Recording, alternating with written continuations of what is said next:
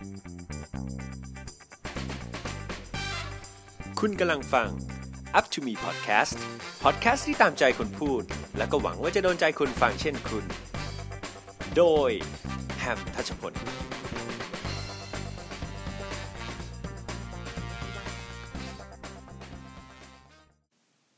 สวัสดีครับยินดีต้อนรับนะครับเข้าสู่ Up to Me Podcast นะครับวันนี้เราเข้าสู่เอพิโซดที่8แล้วนะครับก็เลยมีเรื่องนึงที่จริงๆเนี่ยผมเป็นคนที่ชอบมากเกี่ยวกับพวกคดีต่างๆนะครับจริงๆแล้วผมชอบคดีฆาตกรรมชอบอ่านหนังสือฆาตกรรมนะครับไม่ว่าจะเป็นเชอร์ล็อกโฮมส์หรือว่าอากาธาคริสตี้นะครับรวมถึงการ์ตูนก็อ่านนะการ์ตูนญี่ปุ่นนะครับแบบโคนันเนี่ยโอ้โหตอนนี้เรียกว่าอ่านจนไม่ได้ตามอ่านแล้วครับเพราะว่ามันยาวนานเหลือเกินนะครับแล้วก็คินเดอิจิอย่างเงี้ยโรงเรียนนักสืบคิวนะครับพวกนี้เป็นการ์ตูนแนวสืบสวนสอบสวนเนี่ยผมชอบมากจริงๆผมปลื้มมากเหตุผลที่ชอบก็คือผมเป็นคนที่ชอบอะไรที่เดาตอนจบไม่ได้นะครับอาจจะเป็นพันธุกรรมสืบทอดมาจากคุณพ่อคุณแม่นะครับเพราะว่าในหนังสือของที่บ้านเนี่ยก็จะมีพวกคดีฆาตกรรมเนี่ยเยอะแยะเต็มไปหมดเลยนะครับแล้วผมถือว่ามันเป็นเสน่ห์เนาะของนักเขียนที่แบบเขาจะคิดแล้วก็วางกลไกพวกกลเม็ดเด็ดพลายอะไรต่างๆนะครับทำให้คนอ่านเนี่ยคาดไม่ถึงซึ่งคดีเหล่านั้นนะครับก็คือเป็นนิยายเป็นเรื่องแต่งนะครับที่ทำให้คนอ่านเนี่ยรู้สึกสนุกแล้วก็มาเดาตอนสุดท้ายว่าเฮ้ยสุดท้ายเป็นใครวะแล้วก็หักโป๊ะแบบ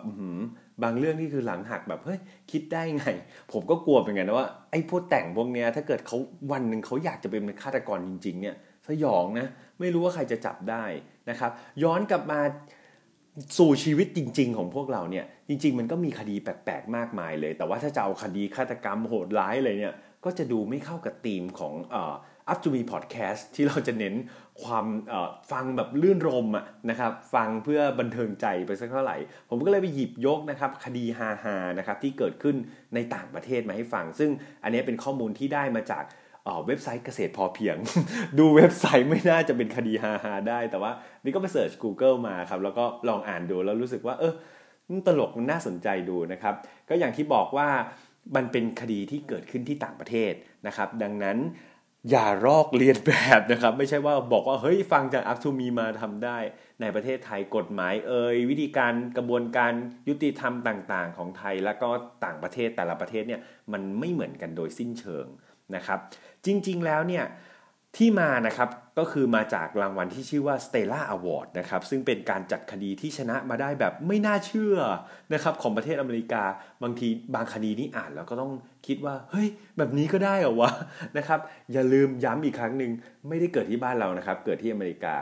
โดยไอ้ Stella Award เนี่ยครับมันเป็นคดีที่เริ่มแรกมาจากคุณยายที่ชื่อ Stella เลียเบกนะครับอายุ81ปีหล่อนเนี่ยครับคุณยายเนี่ยก็ไปซื้อกาแฟร้อนนะครับที่แมคโดนัลล์แล้วก็สาขาที่นิวเม็กซิโกครับแล้วก็แบบขับรถไงไม่รู้จะยังไงก็เลยเปิดฝาแล้วก็หนีบไว้ที่วางขานะครับแล้วก็ขับรถไปปรากฏครับขับไปขับมาคงเจอลูกระนาดนะครับกาแฟรวกอวัยวะเข้าไปนะครับก็เลยไปฟ้องร้องศาลเลยครับคุณยายอายุ81บอกกาแฟมาลวกวางขาฉันเนี่ยปรากฏว่าศาลตัดสินให้คุณยายชนะนะครับก็เลยแบบโอ้โหทุกคนก็เลยรู้สึกว่าอย่างนี้ก็ได้งั้นกูจัดรางวัลเลยแล้วกันเป็น Stella Award นะครับมาดูว่า7อันดับคดีที่ประหลาดที่แบบเฮ้ยอย่างนี้ก็ได้เหรอวะมันมีคดีอะไรกันบ้างนะครับมาเริ่มจากอันดับที่7นะครับก็คือคุณแคทลีนโรเบิร์ตสันนะครับอันนี้อยู่ที่ออสตินเท็กซัสครับเขานะครับอยู่มาวันนึงคุณแคทลีนเนี่ยเขาก็หกล้มครับหัวเข่าแตกในร้านเฟอร์นิเจอร์นะครับเนื่องจากมีเด็กคนนึงเนี่ยวิ่งชนนะครับเจ๊เขาครับก็เลยฟ้องเรียกร้องค่าเสียหายจากร้านเลยนะครับก็คือ 80,000 เหรียญ US นะครับซึ่งเด็กคนที่ว่าเนี่ยก็คือลูกชายของคุณแคทลีนเองลูกตัวเองมาชนล้มฟ้องร้านเฟอร์นิเจอร์ต้องจ่ายซะงั้น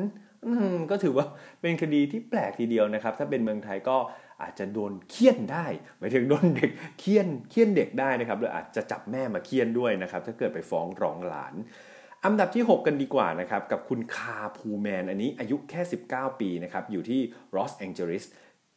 คุณคาทูแมนเนี่ยเขาพยายามที่จะขโมยล้อแม็กของรถยนต์ Honda Accord ของเพื่อนบ้านครับเขาพยายามจะก้มแกะปรากฏว่าเขาไม่รู้ว่าเพื่อนบ้านเนี่ยครับเขานั่งอยู่บนรถนะครับเพื่อนบ้านก็ไม่รู้ว่ามีคนกำลัง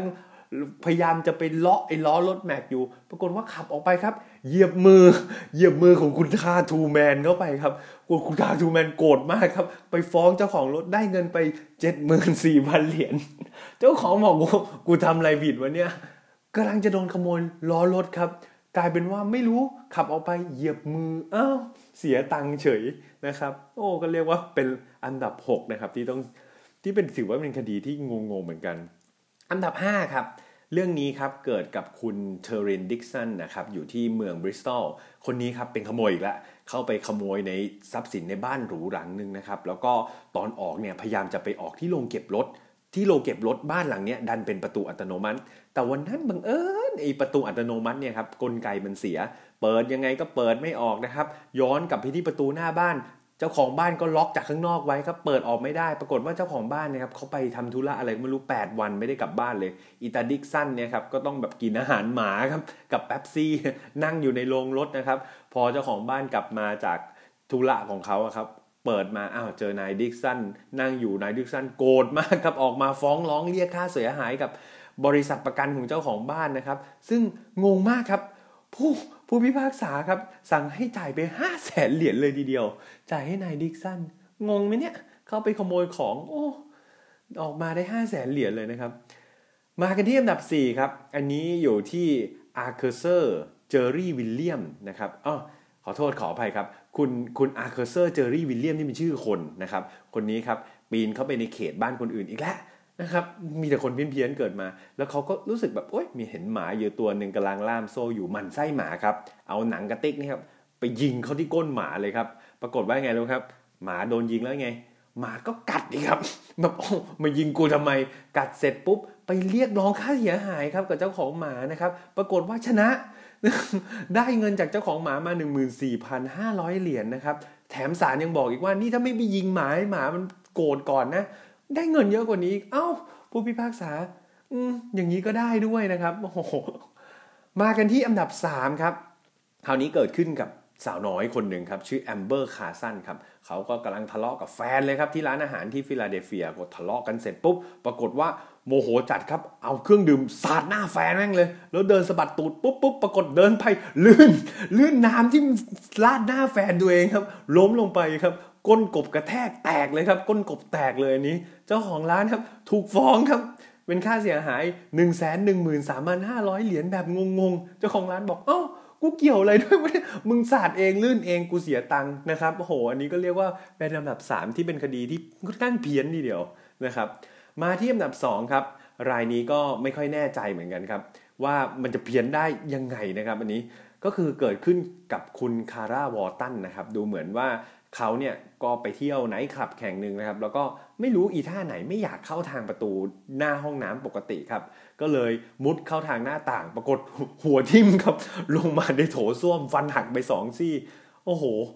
แต่ไงครับหน้าไม่อายครับไปฟ้องไนท์คลับอีกนะครับก็เลยได้ตังค์ไปอีก 12,000 ไนท์คลับบอกกูมีประตูไม่เข้านะครับไปปีนหน้าต่างเข้าได้ตังค์เฉยเลยครับ 12,000 เหรียญก็เรียกว่าฟังมา6 คดีแล้วเป็นไงครับไม่น่าเชื่อถ้าเป็นที่ไทยนี่อย่าว่าแต่ได้เงินเลยครับคุณต้องเสียเงินทั้งนั้นเลยแถมยังติดคุกเนี่ยถ้าไปขโมยของคนอื่นและอันดับ1นะครับอันนี้ก็เรียกว่าสมศักดิ์ศรีนะฮะในความซื่อบื้อเลยนะครับไม่น่าเชื่อว่ามีคนคิดอย่างนี้จริงๆนะครับคนเนี้ยเป็นชื่อเหมือนคนรัสเซียนะครับชื่อมิสเมิร์ฟซากินอะไรสักอย่างอย่าไปสนใจชื่อมันเลยก็เอาเป็นว่ามีผู้หญิงคนนึงครับอยู่ที่โอโกฮาม่านะครับอันนี้ก็ไปซื้อรถยี่ห้อวินเนบาโกอันนี้ถ้าอ่านผิดขออภัยนะครับเป็นรถบ้านชนิดหนึ่งแล้วกันถ้าเราเคยดูซีรีส์ของฝรั่งหรือว่าเคยดูหนังฝรั่งจะเห็นว่าเขาทำบ้านแบบอาศัยอยู่ก็คือรถเนี่ยครับสามารถอยู่อาศัยได้เลยข้างในมีครัวมีห้องนั่งเล่นมีอะไรอย่างเงี้ยครับเป็นคล้ายๆแบบรถตู้ขนาดใหญ่นะครับเพื่อเป็นบ้านด้วยซึ่งรถคันนี้ยาวถึง32 ฟุตทีเดียวนะครับไอ้คุณคนนี้ครับเขาก็ไปดูฟุตบอลพอดูเสร็จปุ๊บก็ขับรถกลับทางหลวงนะครับเพื่อที่จะกลับบ้านขับไปขับมาครับรู้สึกหิวนะครับก็เลยไปตั้งความเร็วรถไว้ที่70 ไมล์ต่อชั่วโมงแบบเป็น cruise control อันนี้เป็นความรู้นะครับสำหรับใครที่ไม่รู้ cruise control ก็คือเป็นการควบคุมความเร็วนะครับให้อยู่ที่70 ไมล์เนี่ย ขับไปเรื่อยๆที่70ไมล์ก็คือตั้งไว้ไม่ให้แบบเหยียบเท่าไหร่ก็จะไม่เกิน70นะครับแล้วความเร็วก็จะรักษาอยู่ที่70แล้วก็พอนางตั้ง cruise control เสร็จก็เดินไปทำแซนด์วิชกินในครัวครับเหมือนนั่งอยู่ที่บ้าน